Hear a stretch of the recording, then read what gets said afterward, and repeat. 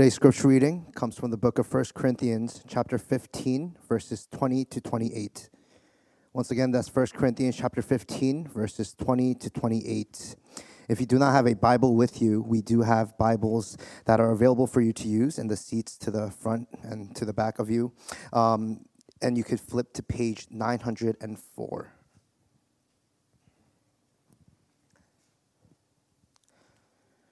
Please stand in reverence for the reading of God's word. 1 Corinthians chapter 15, verses 20 to 28. Hear now the word of the Lord. But in fact, Christ has been raised from the dead, the first fruits of those who have fallen asleep. For as by a man came death, by a man has come also the resurrection of the dead. For as in Adam all die, so also in Christ shall all be made alive. But each in his own order, Christ the first fruits, then at his coming those who belong to Christ. Then comes the end, when he delivers the kingdom to God the Father, after destroying every rule and every authority and power. For he must reign until he has put all his enemies under his feet. The last enemy to be destroyed is death, for God has put all things in subjection under his feet. But when it says all things are put in subjection, it is plain that he is accepted who put all things in subjection under him. When all things are subjected to him, then the Son himself will also be subjected to him who put all things in subjection under him, that God may be all in all. This is the word of the Lord. So we are on the 15th chapter of the first letter Paul wrote to the Corinthians. And in this letter, we are able to see how the Corinthian church started to adopt worldly ideologies. And it messed them up. It messed up their worship. If we could sum up how perhaps the Apostle Paul and ultimately God felt about them in a sentence, it could be, why are you the way that you are? But God does not leave them in their state of ignorance, unbelief, and disobedience. He uses the Apostle Paul to bring them back one step at a time, one chapter at a time, one verse at a time. When we look at the current state of the church today, perhaps we recognize that we are not so different from where the Corinthians were. Someone here actually came up to me and said that they believe that we are worse off than they are. Maybe. We'll see. But these days, all these deconstructionists are the craze. Deconstructionists are people who say that they were Christian, but then come out to say that they are no longer for whatever reason. Now they are selling courses on how to deconstruct your own faith. And for only $275, you can take his guide to do that. It's a little irksome when we see some public figures come out saying that they discovered some discrepancies in their faith and now will publicly deny the faith, as if they were the only ones to think of these so-called discrepancies. You know, that's right. No one ever thought of the question about the creation story or once evolution came out until you thought of it. There are no answers to these simple, straightforward questions, apparently. And so they are lauded and given the opportunity to monetize their quote-unquote deconversion. Or they may become insta-famous because their dad is one of the most popular evangelicals in the modern world, only to use that platform and podium and fame to slander God. Or perhaps their admission that they suddenly discovered these discrepancies is just indicative of their lack of depth of faith in the first place. You know, I saw this video recently that I wanted to just share a little bit about its contents. Paul Washer was asked what he thought the greatest threat to the church in our generation was. Someone asked him on a panel, what do you think is the greatest threat to the church in our generation? And think about that. how would you have answered? What is the greatest threat to the church in our generation? And he answered with something that no one was expecting, that they all laughed, at first thinking it was a joke. What is the greatest threat to the church in our generation? And he said, pastors. And when people laughed, he responded again, deadpan, honestly, it's pastors. And he qualified it by saying, wherever you see a weak church, you see these weak men either being non-existent, unbiblical, or unconverted. You see, the word of God is true in every way. And when it says in 1 Peter chapter 4, verse 17, it says that it is time. Now is the time for judgment to begin. And where does judgment begin? It begins at the household of God. You can rail against the world. You can get angry at the political nature of literally everything now. Vaccines are political. Masks are political. Sending your kids to school is political. Going to work is political. But when you take God's word out of the church and subsequently the family, the people will look elsewhere for a Savior. Amos 8 says, behold, the days are coming, declares the Lord God, when I will send a famine on the land, not a famine of bread, nor a thirst of water, but of the hearing the words of the Lord. They shall wander from sea to sea and from north to east. They shall run to and fro to seek the word of the Lord, but they shall not find it. A worse kind of famine, a worse kind of pandemic, a worse kind of situation that we could ever be in is not to be able to hear the word of the Lord, because it's in the word of the Lord that we have the way to salvation. You know, what is everyone afraid of today? What is everyone afraid of today? Isn't it the same, though? Isn't it the same as yesterday and the day before that? Why should everyone get vaccinated? Or why should everyone do this or that? Isn't it because of the promise that you won't die, or your chances of dying will be decreased or lessened?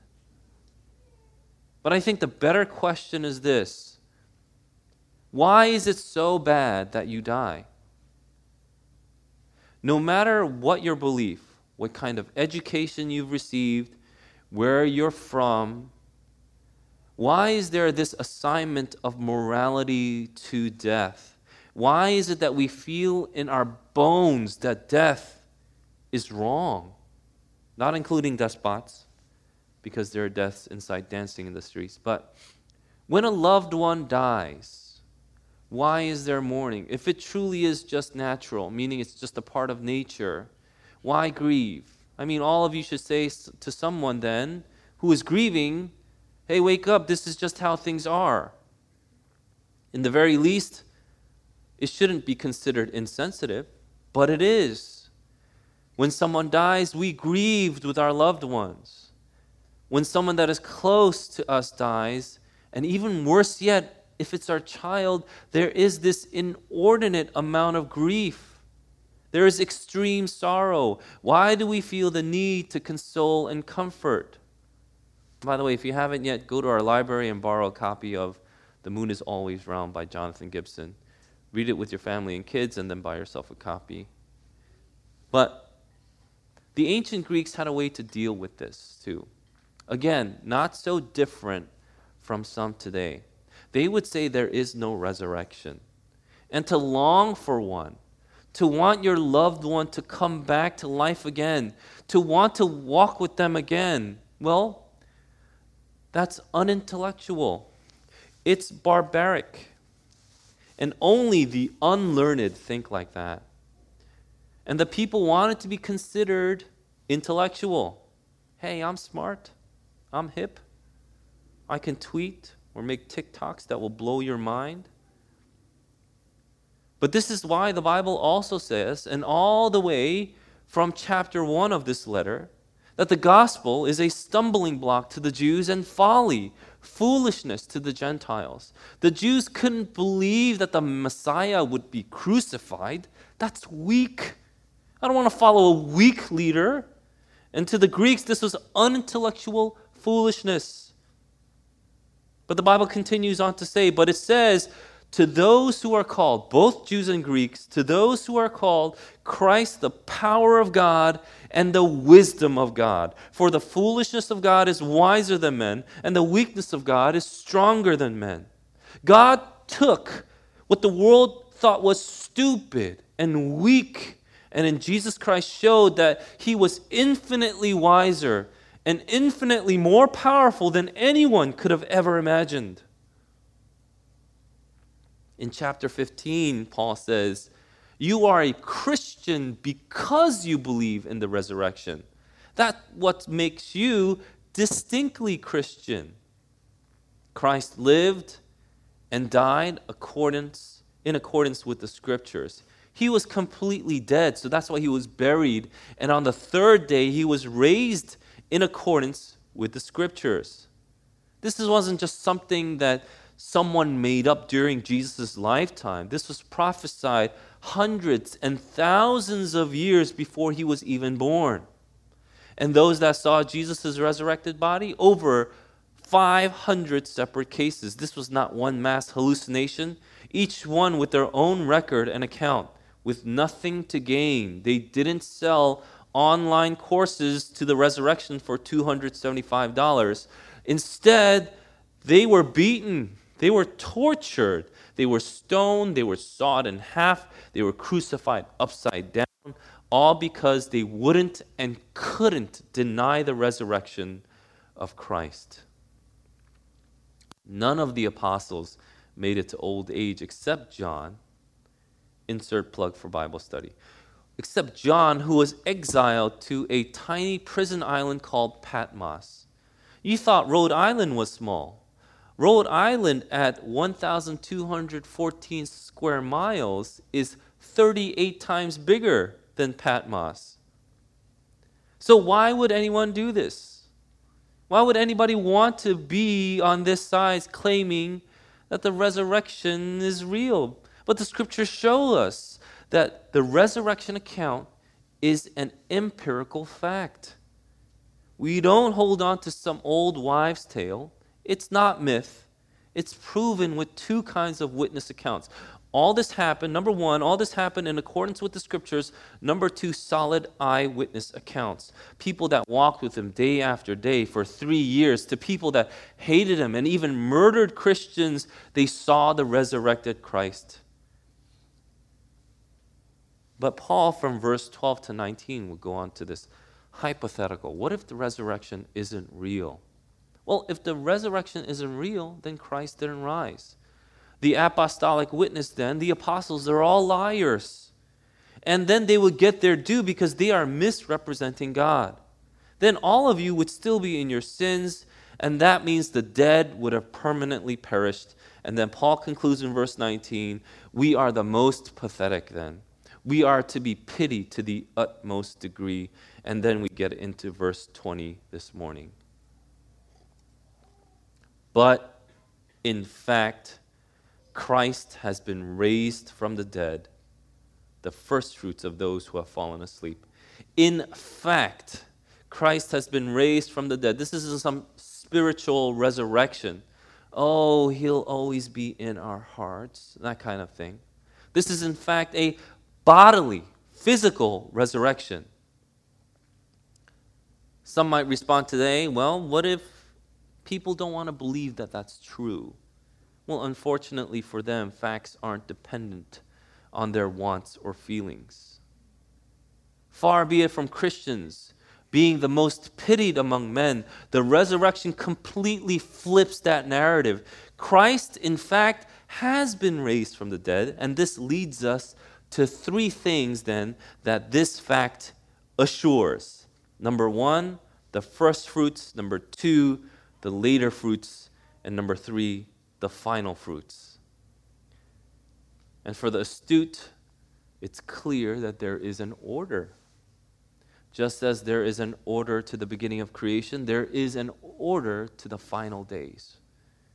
Let's go to the first fruits. There is no doubt in Paul's mind at all. The perfect tense has been raised comes in full force. It means that Christ was not only raised on a certain day in history, but that he continues to be in this permanent state of resurrection as Lord. He qualifies it by calling Jesus the first fruits of those who have fallen asleep. First fruits points us to the first sheaf of grain, the first ripe harvest that you pluck. This was brought to the temple and offered to God according to Leviticus 23:10. What you did by giving the first fruits was you consecrated the whole harvest. By giving the first fruits, it was as if you gave the whole harvest to God.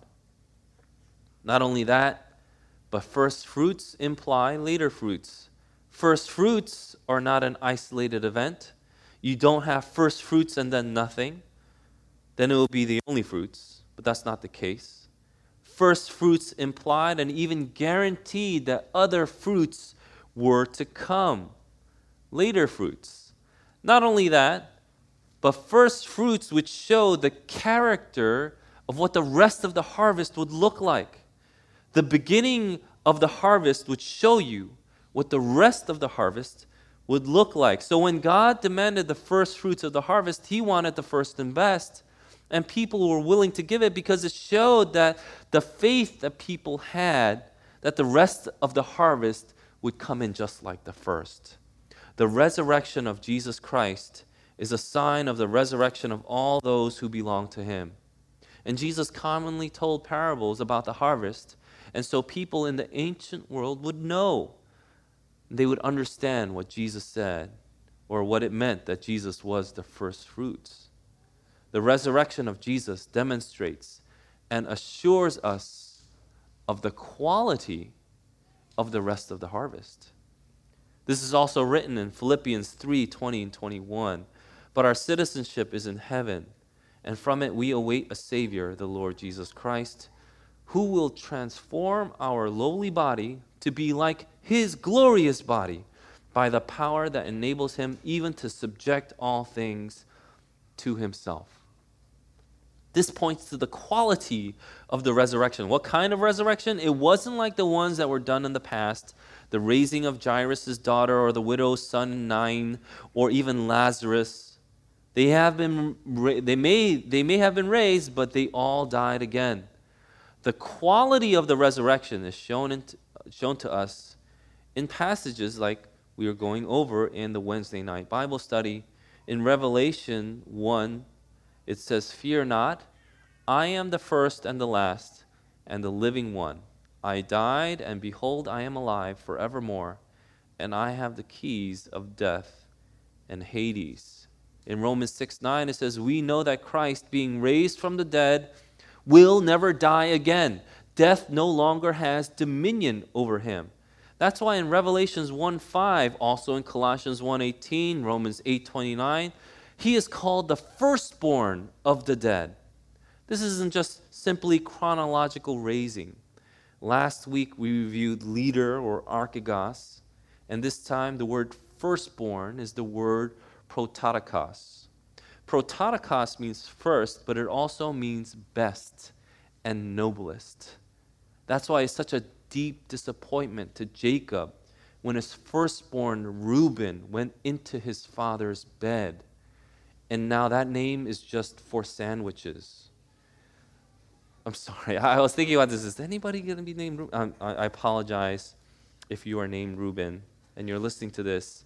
It's not your fault. Your parents didn't do any research. But don't worry. People hate the name Eugene so much that they rather be called Flynn Rider. So it's fine.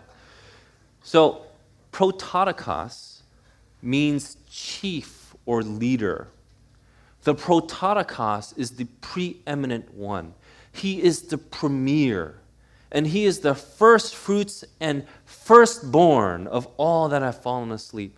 Fallen asleep is a euphemism for those that have died but are in Christ. This is almost a term of affection by Paul for his fellow brothers and sisters who have died in the Lord. Their souls aren't dead, but until their resurrection, they are waiting with the Lord until the parousia, the second coming of Christ. Our bodies are waiting and longing for the resurrection. And it's not just any kind of resurrection. The quality of the resurrection that we long for is that of Christ's, which leads us to our second point, the later fruits.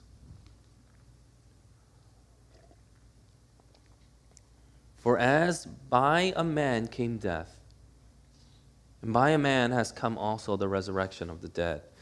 If anyone were to ask how the resurrection could have such broad application, Paul says it here.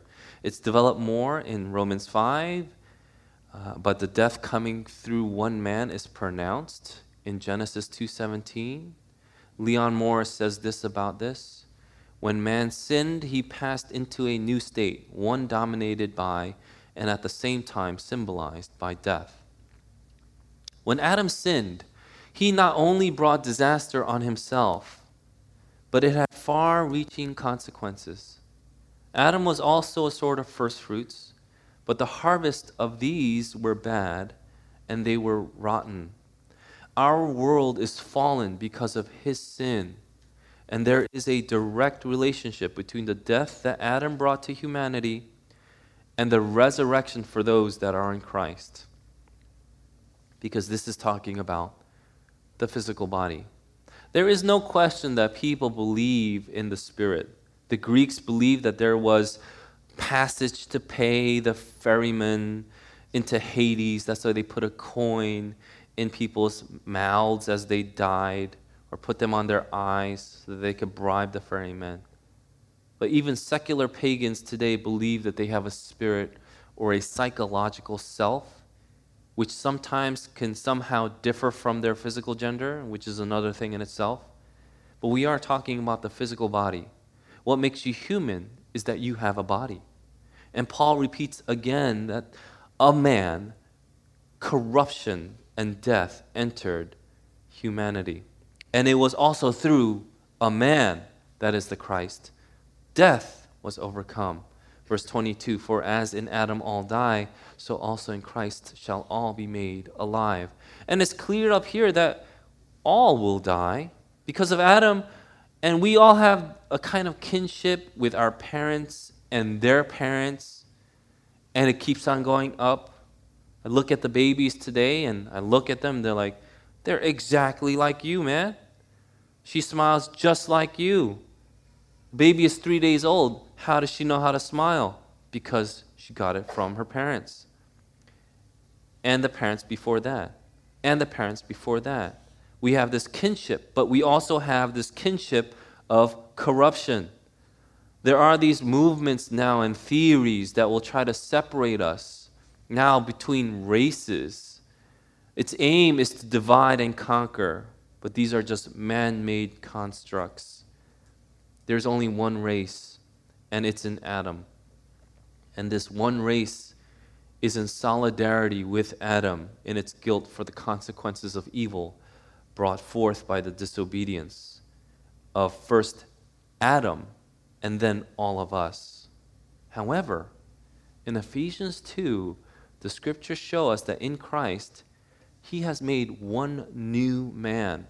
And those that are in Christ are made alive. We are resurrected in him. But there's an order. Verse 23, but each in his own order. Christ the first fruits, then at his coming those who belong to Christ. There is an order. And the word for order is the word tagma. It was originally used as a military term. That means this is the first detachment. The first in line is the first fruits, which is Jesus. It suggests rank, place, order. Then in the parousia, the second coming of Christ, and parousia literally means his presence, right? At the parousia, what comes after the tagma are all those that belong to him. The later fruit hasn't happened yet because it's the church, and it hasn't happened yet for the church. There are those in Christ in heaven with their spirits, and they are also waiting to be raised again at the second coming.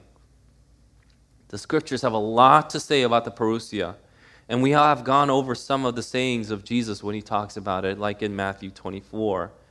Matthew 24:30, it says, then will appear in heaven the sign of the Son of Man, and then all the tribes of the earth will mourn. And they will see the Son of Man coming on the clouds of heaven with power and great glory.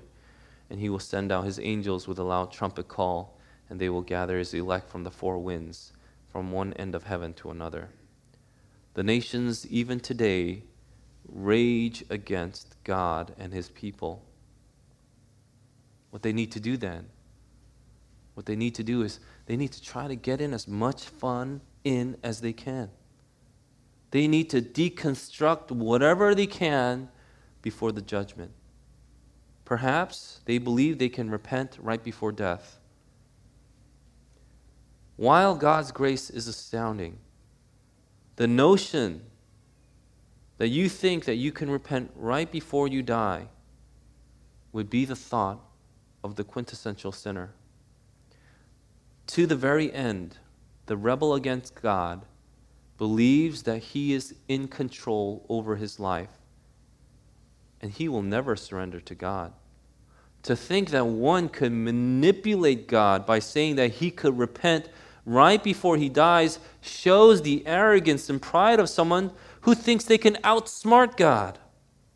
But this is what the Bible says in Hebrews 3. Therefore, as the Holy Spirit says, today, if you hear his voice, do not harden your hearts as in the rebellion. The call to repent is not tomorrow, it's today. The writer of Hebrew goes on to say that those that rebelled against Moses, they didn't listen to his call to repent, and they did not enter into his rest. They were unable to enter because of their unbelief. So Hebrews says, take care, brothers, lest there be in any of you an evil, unbelieving heart, leading you to fall away from the living God. But exhort one another every day, as long as it is called today, that none of you may be hardened by the deceitfulness of sin. In 1 Peter 1, Peter writes, blessed be the God and Father of our Lord Jesus Christ.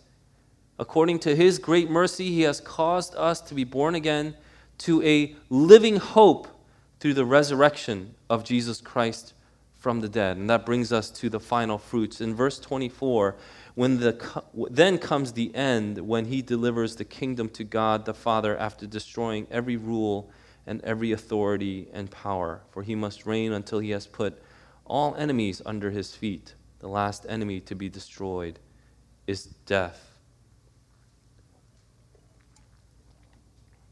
Then, eta means after a while. Then after a while, come the end. It comes the end. And the end is telos. The end isn't referring to a people, but the final fruits refer to the consummation of all things. That's when the purpose is reached.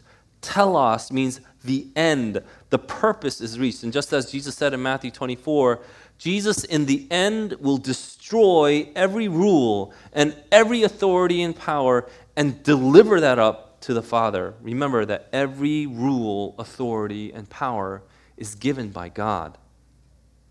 If you are a leader in any capacity, down to the head of household, you have been given the responsibility to use it for his glory. But instead, the rulers of the world will use it to rebel against God. But it says here that Christ will destroy. That means he will make null and void. Christ will destroy every dominion and power that opposes God. For he must reign. That means God has determined it to be so it must come to pass. Therefore, there is no shadow of a doubt about it.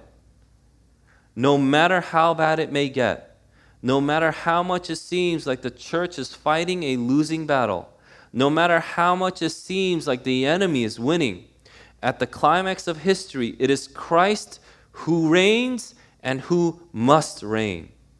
And as Jesus quoted from Psalm 110:1, the Lord says to my Lord, sit at my right hand until I make your enemies your footstool.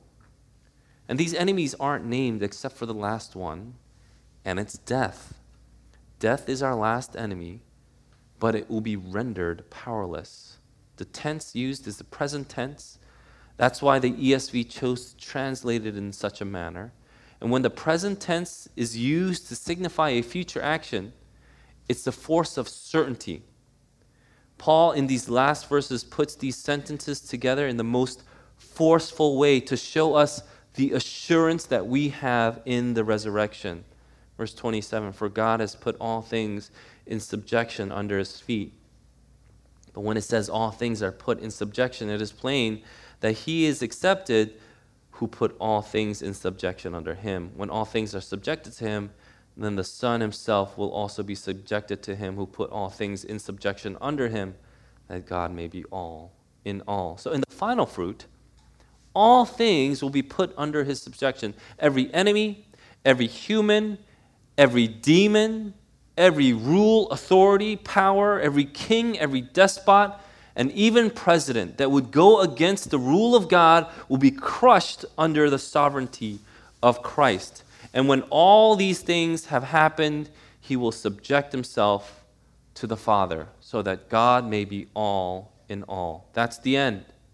The end is God. He is the Omega.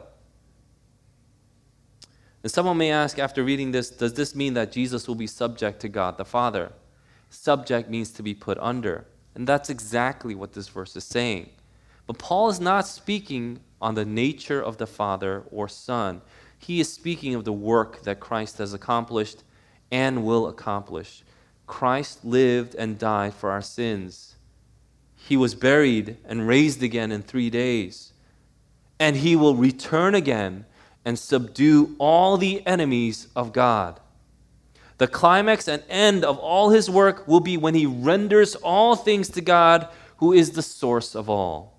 John Calvin writes, all things will be brought back to God as their alone beginning and end, that they may be closely bound to him. And for the believer, this is incredible news. Like Peter said, the resurrection gives us everlasting hope. And as Paul says, the resurrection is assured. This is why the saints gather on this day, Sunday. In the Bible, it's called the Lord's Day because it was the day that Christ was raised. Every Sunday is a mini resurrection day. It's a mini Easter.